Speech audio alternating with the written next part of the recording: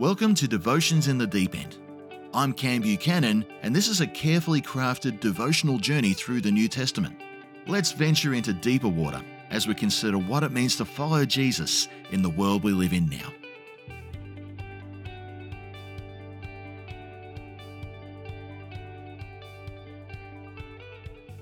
Welcome back to Devotions in the Deep End. We are learning about the ways of the kingdom of God through a series of teachings known as parables.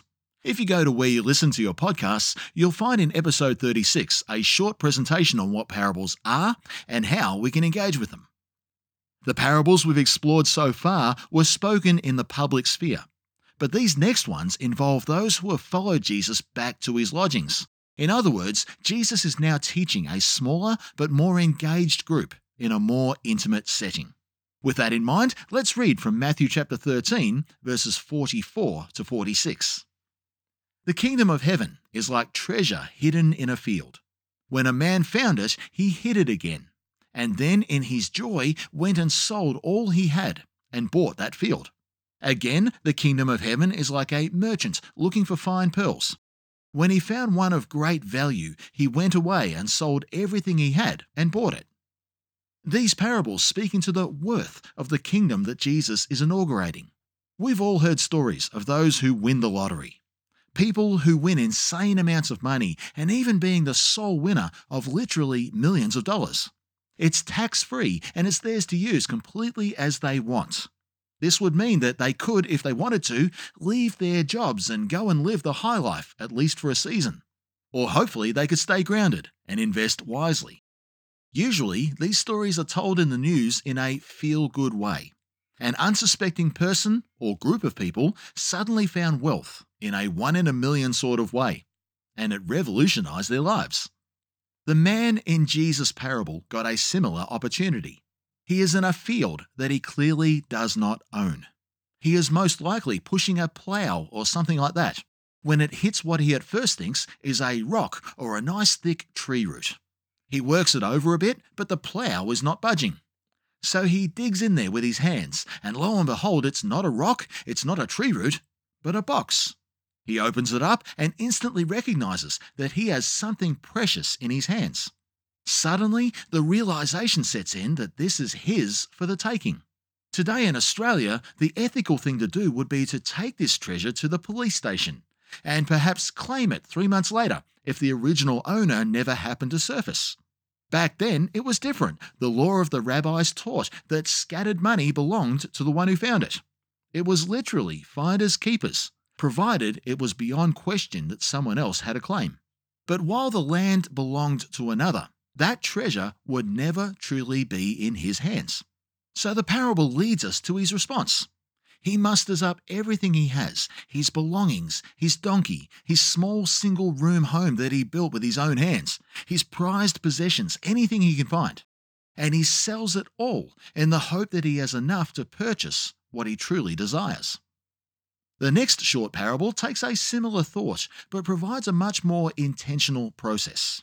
We've got the story of a pearl merchant, an expert in his field, who was on the lookout for that one great item for his collection. In ancient times, the pearl was considered one of the loveliest items ever created. And as wonderful as they were, this man had seen pearls come and go, and he'd seen varying values in them, but at this point in his life, he had never found that special one that truly took his breath away. But one day in his travels, that moment comes.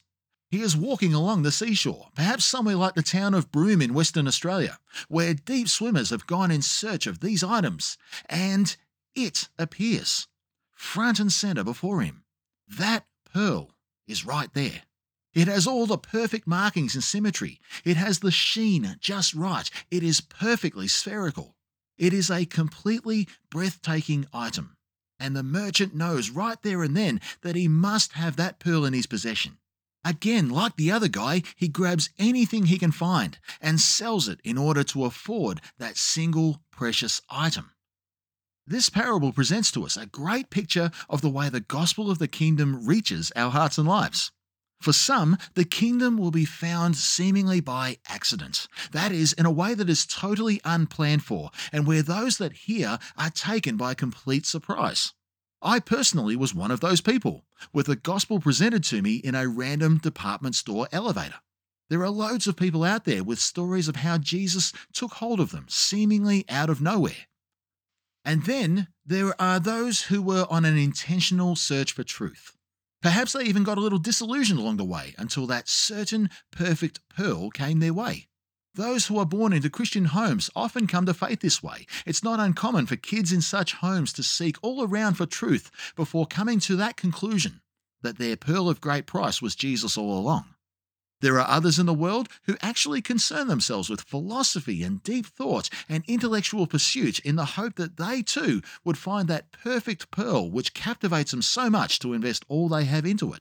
One of the great 2nd century church fathers was a guy named Justin Martyr. He was one such man who lived in pursuit of that sort of pearlescent truth. He was a Samaritan who studied all the wisdom of his day from the Stoics and the Epicureans and guys like Plato and many others in a long and patient search for truth. It wasn't until he had a solid discussion with an old Christian man and a subsequent visit to the Old Testament to see Christ foretold in those pages that he made Jesus his pearl. And he gave everything he had to pursue it, eventually costing him his very life. So we have those that get taken by surprise, and we have those that actively seek. But when they both find their treasure, the response is the same. Colossians chapter 2 verse 3 tells us that in Christ all the treasures of wisdom and knowledge are found. And to these men, nothing else mattered anymore. This treasure was worth laying everything down for. The kingdom of God became their single item of value, and their life's pursuit became that single cause. Now, let's reflect on that. Friend, what is the value of the kingdom of God to you? Can you resonate with the patient and deliberate pearl merchant, or the accidental millionaire in the field? Is Jesus and his kingdom way that thing of value that you would do anything to keep hold of? Are you truly captivated by his and its loveliness? When you hold it to the light, does it take your breath away? When you stop and consider his perfect presence, do you consider everything you've seen before as nothing by comparison? Is the kingdom of God, is Jesus, an actual treasure to you? Or is it just another box that you'll never open in a field, or another pearl that gets pushed aside while we keep on looking? The poor man in the field made some deliberate steps, and we can interact with these ourselves. First, he re-hid the treasure. He knew its worth and was all about preserving it for himself. In Psalm 119, we read these words, "I seek you with all my heart. Do not let me stray from your commands. I have hidden your word in my heart that I might not sin against you." Next, we see he's rejoicing, even though the field is still not in his possession. There is anticipation, and there is the thrill of the absolute bargain he is going to get when the deal is done. And then there is the actual purchase. This is key right here. For any transaction to be final, we know that both the seller and the purchaser need to agree to the terms of the purchase.